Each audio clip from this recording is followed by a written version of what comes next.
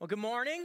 As Jeff said, my name is Cameron Sparks. I'm the youth pastor here at Dallas Bible Church. It's a great joy and an honor and a privilege to be able to serve here as the youth pastor. Let me open us up in a word of prayer, and we'll dive in. Father, we thank you for this morning. We thank you for each person present here. We thank you for this space. Thank you for your many blessings. Lord, we pray that as we dive into your word, you would open up our hearts and our minds to receive it, to consider it even more deeply than we ever have before, to be transformed by it, to value your word for what it is, as truth, as a guide to us, as an opportunity for us to know and understand the love that you have for us. Father, we pray that you would, through your word this morning, enable us to trust more deeply in who your Son is and what he's done for us, and just what it means for us. We ask these things in your name. Amen. Well, we're doing a series on the life of Jesus in the church. This morning, we're going to be looking at a few stories, actually a couple of my favorite stories in all of the Bible, stories about Jesus that are in Matthew chapter 22. And we're talking about trust. It's easy to trust someone when we like what they're saying. It's a lot harder to trust someone when we disagree with them. When I was a junior in high school, I got the opportunity to visit my brother who was doing a trip around the world actually for a year. He'd earned a grant to study music, and at this point he was in Uganda. And so I visited him there. I was there for almost 2 weeks. And one of the things that we got to do, which was an incredible experience, we got to do what's called a gorilla trek. And so what you do, we got a picture here. These were our guides. That's my brother and me. I don't know if you can tell which ones are us. We're on the right side of the picture. And you can see these guides. It's kind of hard to see. They each have AK-47s, which was exciting and a little bit terrifying. Those were for rogue guerrillas, in case rogue guerrillas showed up. And this is probably the coolest picture that will ever be taken of me. I've resigned to that fact. But it was a wonderful, wonderful experience. What they do is one of the guides would go out, find where the guerrillas were, radio back in their location, and then the rest of the guides would walk you there. And you'd go it was about a 2.5-hour trek into the guerrilla territory, and then they'd just be all around you, and you'd spend about 30 minutes just interacting with them, not really interacting, but kind of just being in their presence, hoping they weren't going to rip your arms off or anything like that. But it was wild and crazy and truly a once-in-a-lifetime experience. And right as we got among the gorillas, I mean, they're everywhere. They're in the trees. They're on the ground. And it started raining.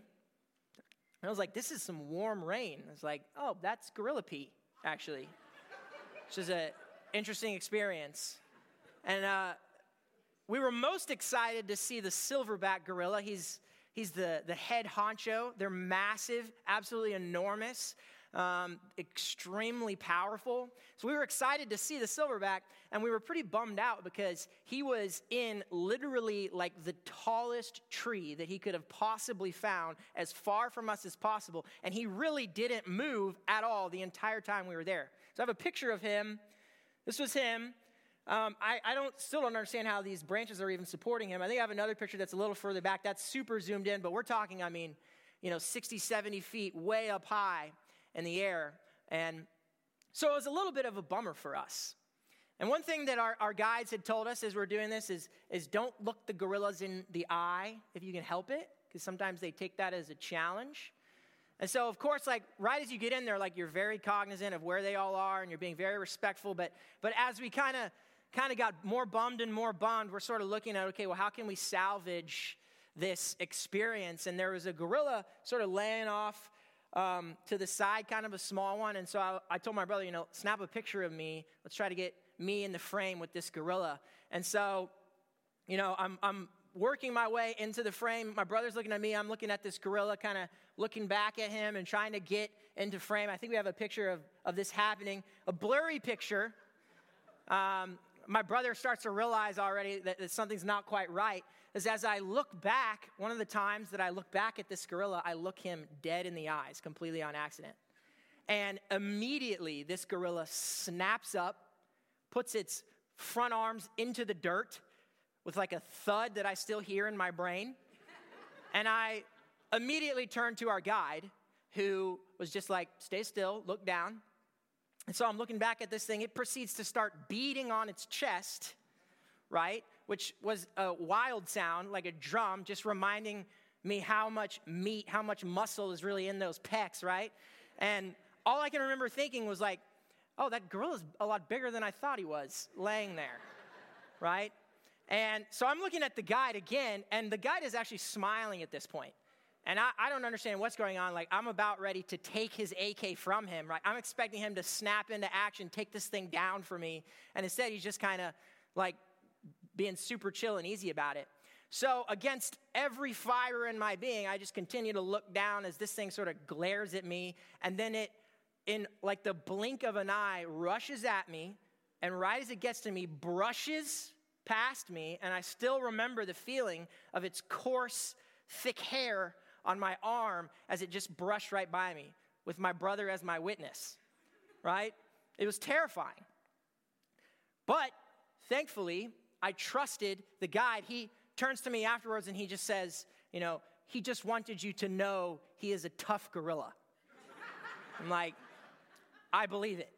I believe it, right? So everything in me was screaming to turn and run. I put my trust in my guide even over and against what my gut, what my instinct was telling me. Because we are not God, because we are sinners, our natural instinct is going to be to trust in our own knowledge and in our own wisdom and not God's. When we trust in Jesus Christ, we receive eternal life. That's the promise of the gospel. We receive salvation from our sins. The Holy Spirit enters us. He transforms us. We are made new. But things like love and joy and peace and patience and kindness and goodness, gentleness, faithfulness, self-control, those kinds of things don't just pop up in us immediately overnight. That transformation happens in us as we learn to trust more and more in Christ and less in ourselves. And that's our subject this morning. How do we trust more in Jesus and less in ourselves? And today we get to peek through the blinds of history and watch Jesus interact with the people around him. Powerful people who know what Jesus is teaching and what he's doing and who don't like it and who have done their best to think up ways to challenge him. There's three things of Jesus that I want to focus on that we see in these stories: his wisdom, his word, and his pedigree that these people reject and that we must rely on to build trust in him over and against ourselves. First thing we're going to focus on is his wisdom. Look with me at verses 15. I'm going to start with verses 15 through 19. It says this: Then the Pharisees went and plotted how to entangle him in his words. And they sent their disciples to him along with the Herodians, saying, Teacher, we know that you are true and teach the way of God truthfully, and you do not care about anyone's opinion, for you are not swayed by appearances. Tell us then what you think. Is it lawful to pay taxes to Caesar or not? But Jesus, aware of their malice, said, Why put me to the test, you hypocrites? Show me the coin for the tax. And they brought him a denarius. So if we pause here, already we're seeing Jesus' wisdom because he is completely aware of what they're doing. He's completely aware that they're testing him, and even more incredibly, the text says that he's aware of their malice. So, in other words, Jesus knows something that no one else could know. He knows what's going on in their heart. This tax that the Pharisees are referring to is called the poll tax. It's a tax that is required of all Roman citizens. It is a tax strongly disliked by the Jews. So if Jesus responds, he has basically two options. If he responds, yes, you should pay the tax, then he alienates his people, the Jews. Right? The Jews are already considering him a prophet. Some are considering him the Messiah, the chosen one of God. What they would expect of the chosen one of God would be for him to preach for allegiance to God above Caesar. But if Jesus does that and he says, no, you shouldn't pay the tax, then he can be accused of treason by the Pharisees. So it's a lose-lose situation for Jesus, or so the Pharisees think. How does he respond? Let's keep reading. Jesus said to them, "Whose likeness and inscription is this?"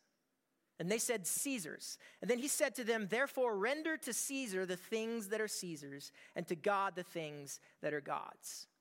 And when they heard it, they marveled, and they left him and went away. So his solution is to focus on the likeness and the inscription on the coin.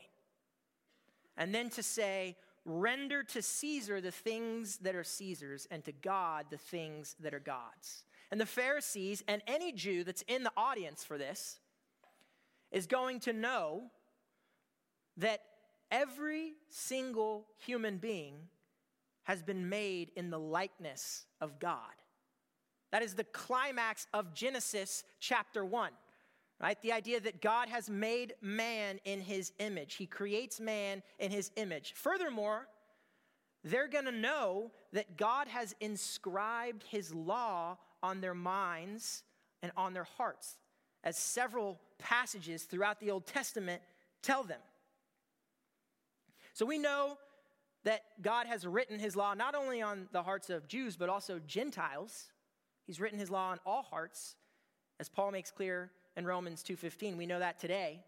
And what Jesus does is he avoids committing treason while in the very same breath doing the very thing that they expected him to do, that they thought would get him into trouble. He preaches that human beings owe their ultimate allegiance not to Caesar, but to God. Only he does it so masterfully, he roots it so deeply in their scriptures that it is too subtle to get him into any trouble.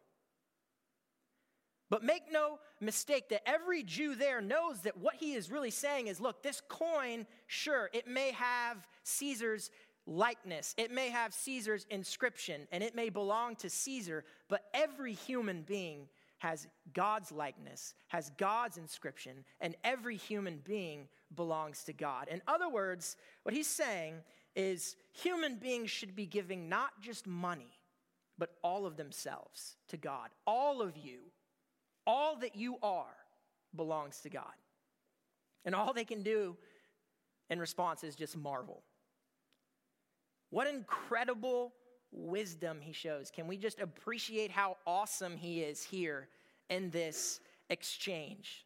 And he gives us here a key to relying on his wisdom that we're focusing on this morning. Relying on Jesus' wisdom and not our own means we render all things unto God. We render all of ourselves to God. In other words, we give him our futures, our loved ones, our plans, all of our lives, we give over to him. And that can be very hard to do, especially when things happen that we don't like or things happen that don't make sense to us. We see this even with the disciples, right? The disciples are right here with Jesus, seeing all this go on. They're seeing his miracles. They're starting to believe in him as the Messiah. And yet just a few chapters later, when Jesus goes to his death, they don't understand it. It makes no sense to them, and they flee. They go into hiding. They lose all hope. And then they come to find that his death, which they thought was really the worst thing that could possibly happen for them as his disciples, is actually the best thing that could ever happen, not only for them, but for the whole world. Relying more on Christ's wisdom and less on our own means letting go of our own ideas of what is good for us and for our loved ones. Believing God's promise that he is working all things for our eternal good. If we can learn anything from the disciples, it's that it's especially important when it is especially hard to do. And when we mix this up, when we rely on our own wisdom instead of his, it leads to thoughts like, God shouldn't have X, right? When we are thinking, anytime we're thinking about what God should or shouldn't be doing, we're placing our wisdom above his. When we get angry with him or we doubt his goodness over something that he has allowed to happen, what we're really saying in our hearts is, this is wrong. I am right. You are wrong. I know better than you. Relying on his wisdom means being okay with not understanding. It's okay to not have answers all the time. Spoiler alert, we won't have all the answers. That's what it means to not be God. God is God. We aren't always going to understand what God is doing, or we would be him. Another thought that we can think if we're relying on our own wisdom is, I need God, sure, but I also need why. If you're giving God most of your life, but you're keeping some small pocket to yourself, you're trusting in your wisdom and not his. A lot of times we don't realize that we're thinking this way until something goes wrong, until we lose that thing. And we give him control over lots of things, perhaps. Maybe almost all of our life, as long as we have financial security, or a certain zip code, or a spouse, or a child, or another child, or this promotion, or this activity, or maybe even a sin that we know he doesn't want for us. To rely on Jesus' wisdom means letting him rule every part of our life, wanting him to rule every part of our life, especially the parts we cling to most tightly. The good news this morning is that we can ask him. We can ask him to rule every part, and we should be asking him. So ask yourself this morning, what in my life right now is hardest for me to render to God? Every day there will be an answer to that question. But every day we can die to our own wisdom, and it begins with getting his wisdom into our brain. Like we're doing right now, reading this story, considering what Jesus is teaching, right? This has to be a part of every day of our life. Trusting in Jesus and not ourselves means relying on his word and not our own. So the Sadducees come next with their challenge of Jesus, and the Sadducees don't believe in life after death. Okay, so they've been heavily influenced by Greek philosophy, and they've decided that resurrection from the dead does not happen. And so what they do here is they pick and choose from the law in order to create this convoluted marriage scenario for Jesus that they think is going to confirm this preconceived belief that they have that resurrection from the dead doesn't happen. So imagine being so caught up in the law that you think you can deny life after death because there's too much red tape involved. That's what the Sadducees are doing here. So read with me verses 29 through 33. In the interest of time, we're just going to read Jesus' response to them. It says, Jesus answered them, "You are wrong because you know neither the scriptures nor the power of God. For in the resurrection, people neither marry nor are given in marriage, but are like angels in heaven.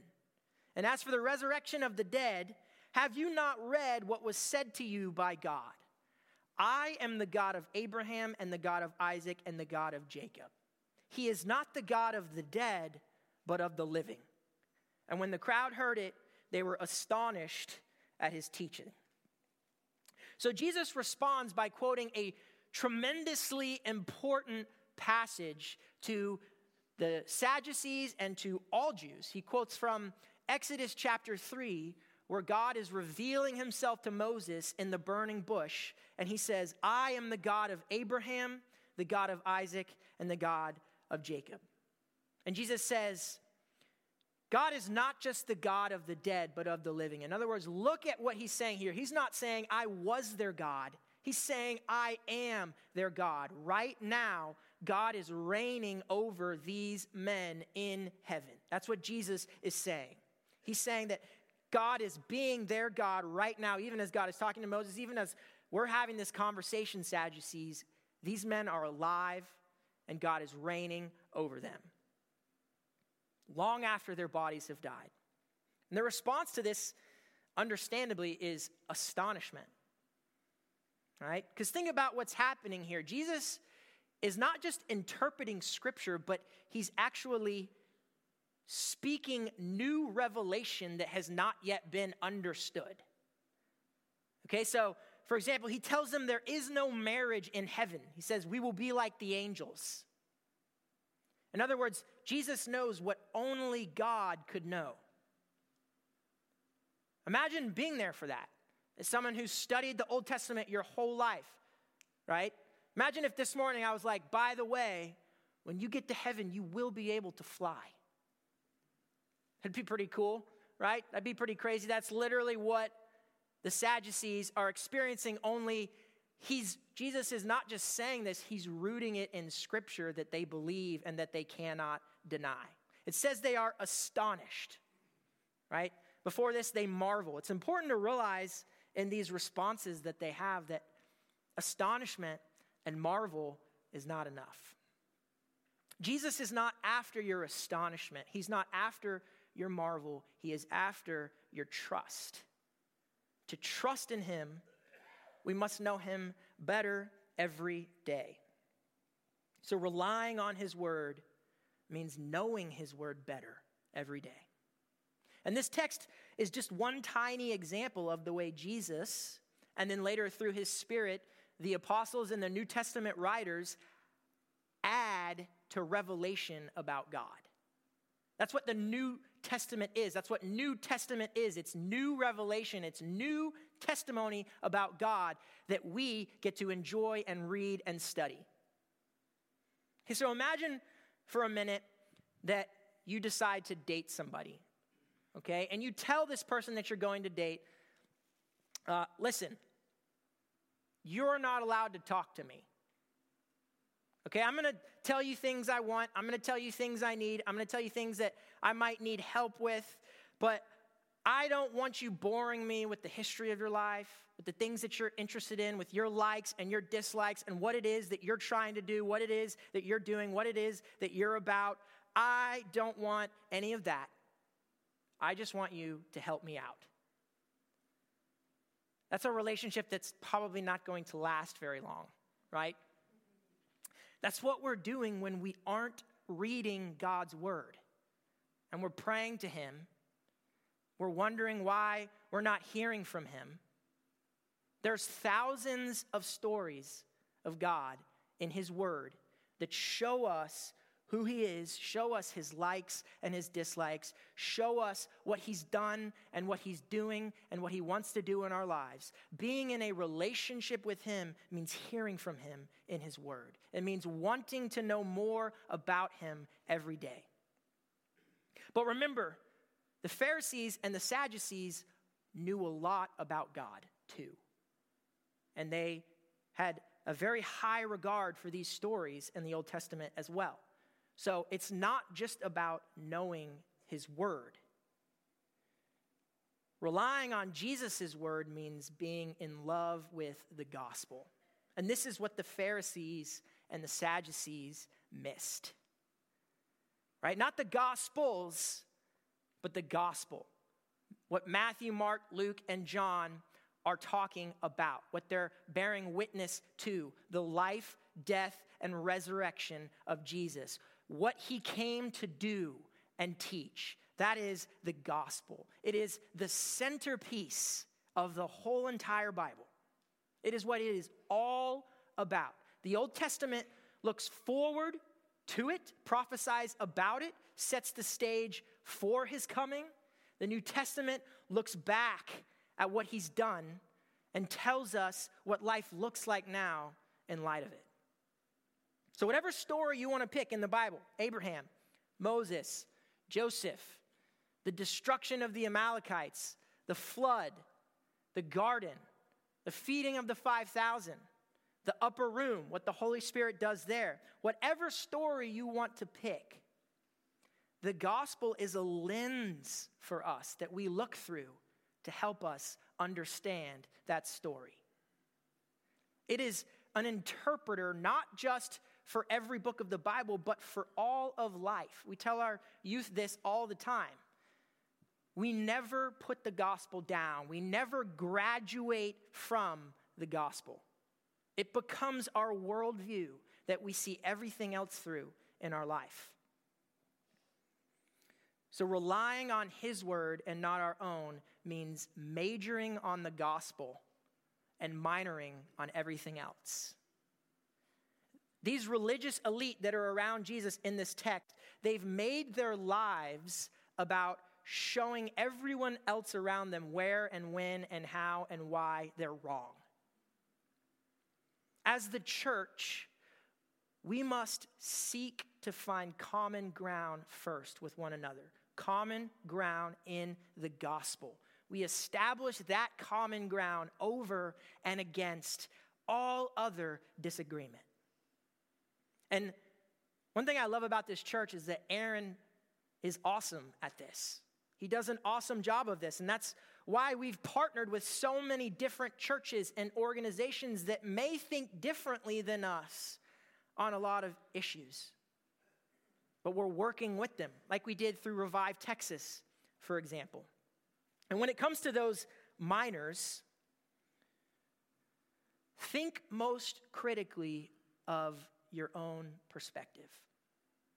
That means being aware of the potential errors that might be in your own view. That means being able to accept that there are other views that are different than your own, and that your view is just that. It's one view of many. It means being able to extend grace to those who think differently. When we mix this up and we rely on our own word instead of his, leads us to think things like, the issues I care about are the issues that matter most to God. This thinking is why the Pharisees reject their own Messiah, right? The law is their Lord. It's all that they ultimately care about, and soon they're fighting against their own God while thinking they're doing what he wants them to be doing. So this is one that we're especially susceptible to in the church. It can be about good things. It can be about, like it was for the Pharisees, the law of God. It could be about missions. It could be about church life or church order. It could be about doctrine, worship. We take what we enjoy or what we're passionate about and we make it ultimate, then we have chosen the wrong Lord. Don't allow your passion or your issue to become more important than the gospel. I have a friend who stopped believing in Christianity because he hated that there were people who would never hear the gospel just because of where they grew up. He met wonderful people while he was traveling who were doing everything in their power to be good people in the world. And they helped him, they were kind to him, and he couldn't see why their way of life was any worse or different. He hated that his beliefs excluded them from heaven, and so he gave up on his beliefs. Now, as we learned last week from Zane's message, the church historically has been exclusive, which is not good. Having an issue with exclusivity is a great issue to have. But be the change that you want to see in the church. Right? If you're majoring on the gospel, then you recognize the gospel is for everybody, every race, every nation. Any person on earth can place their faith in the gospel. The Holy Spirit is not limited to one zip code. Growing up in the Bible Belt does not make you a Christian. Be the bridge to the people that you want to see included. Share the gospel with them. Another thought that we might have if we're putting our word above his word is if you're challenging me, you're challenging God. And one of my favorite Tim Keller quotes, he says, if God never disagrees with you, your God is yourself. If we're always right, then there's a problem. Be careful being certain. The Sadducees are guilty of this. They believed their knowledge of God was perfect. They had their minds made up. So they accepted only things that supported their worldview. They rejected anything that didn't, which led to them completely missing Jesus. The things we feel most sure of, we must be most careful about, or we risk making the same mistakes that they make. Two of the smartest seminary professors that I've had while I've been in seminary had rapid, very, very different approaches. Right? So when you're in a seminary class, you're typically studying a lot of old, dead theologians. And one of these men were brilliant, far smarter than I'll ever be, right? Just an incredible wealth of knowledge that they could pull from. You know, you'd ask a question and they could go on forever. So I wouldn't say one was smarter than the other, but one of them would just absolutely lambast theologians that thought differently than him. He would even bring up their personal lives in some instances and talk about how this is a result of this theology. You see, they started doing this thing because their theology was bad, right?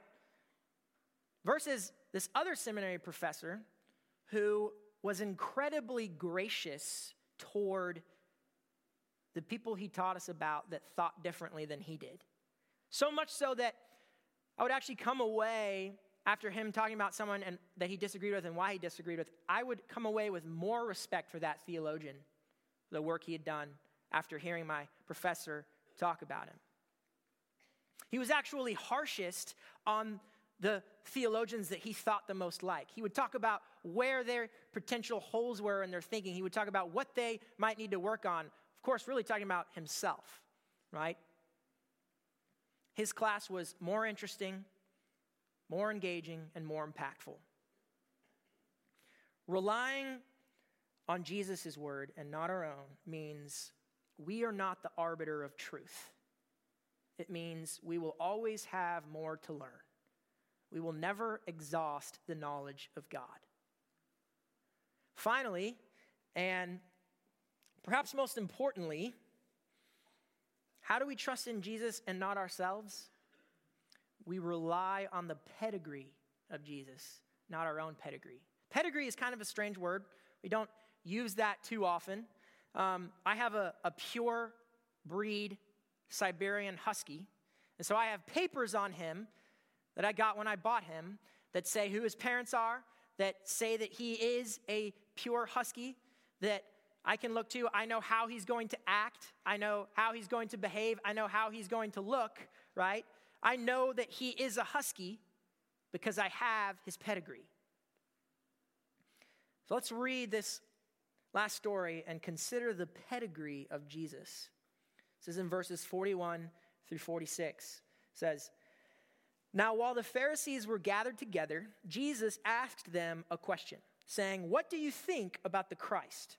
Whose son is he?" They said to him, "The son of David."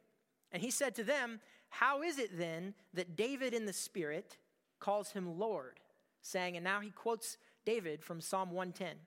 This is David speaking, and David says, "The Lord, God, said to my Lord, the Christ, 'Sit at my right hand until I put your enemies under your feet.'"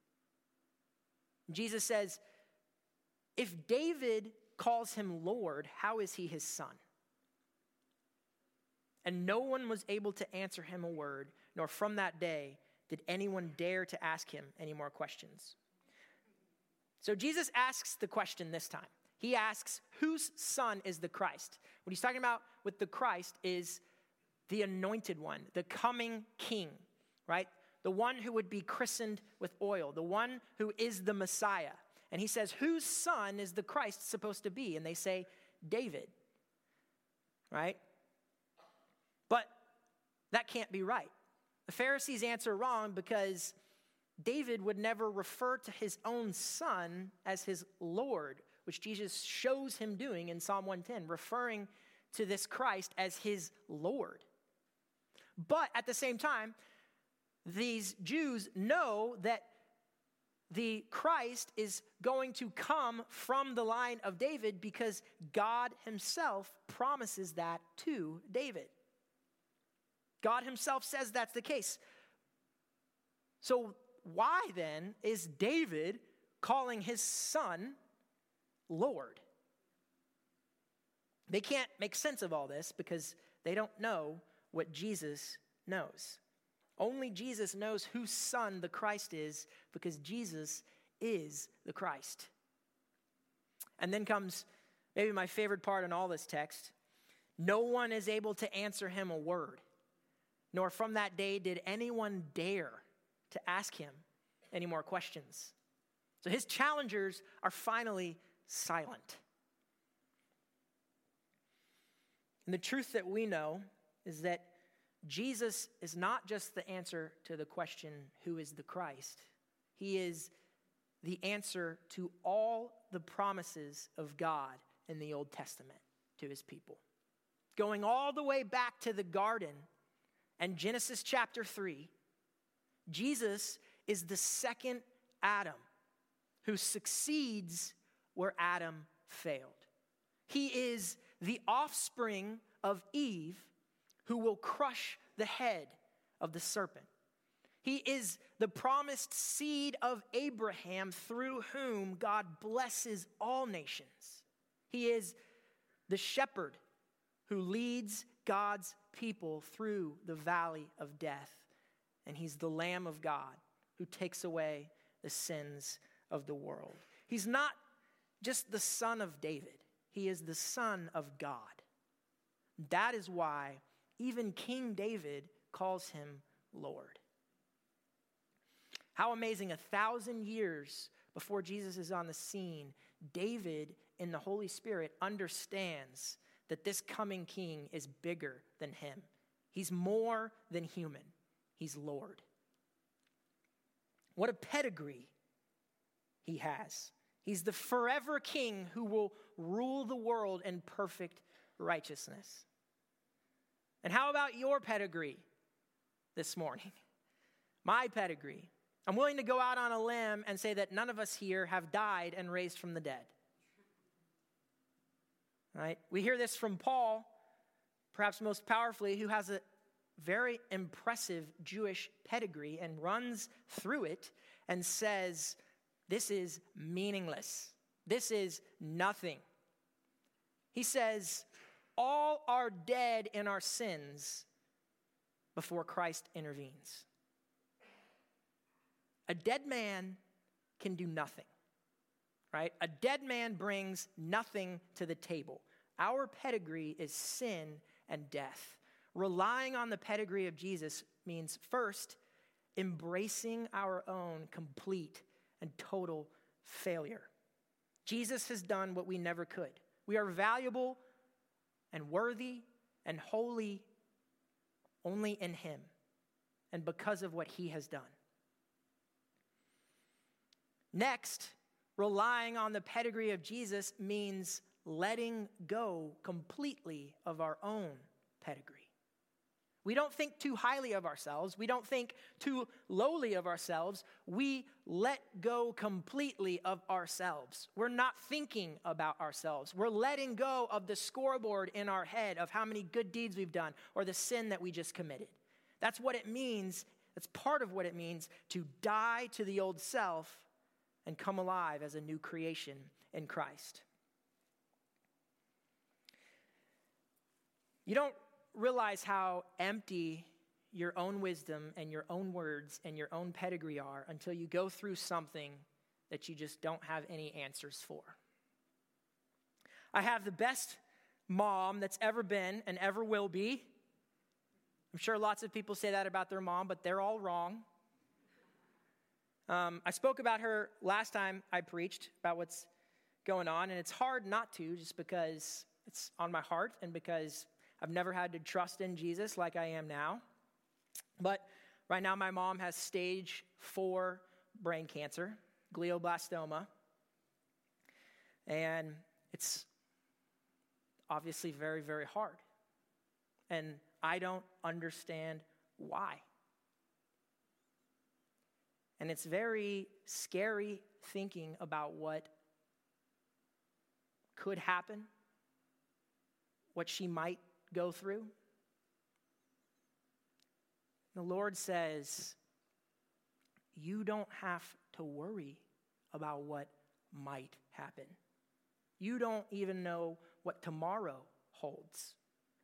The thought of what could happen comes from here, comes from my own wisdom.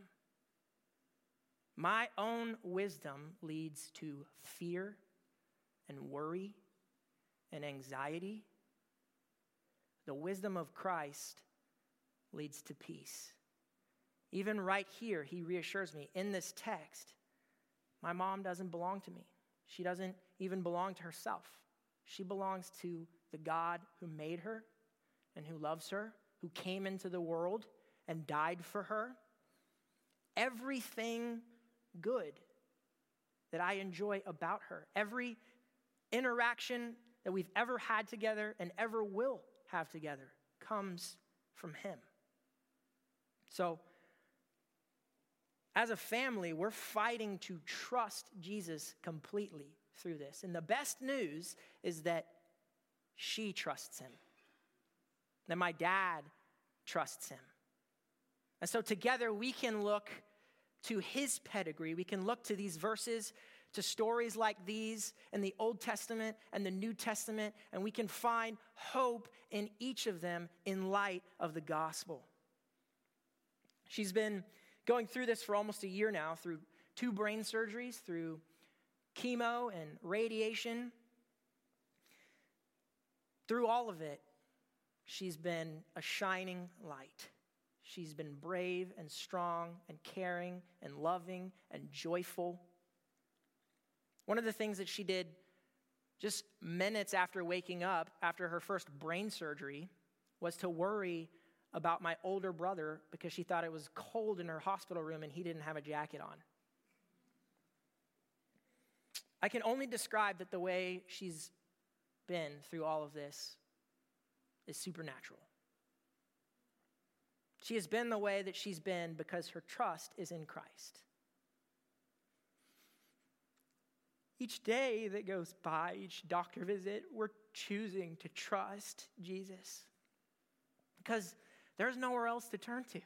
There is no doctor who offers hope that far outlasts our earthly bodies. Hope in eternity together with one another. So you can trust in Jesus or you can trust in yourself. It can't be both. One trust only lessens as the other trust grows. So which one are you feeding?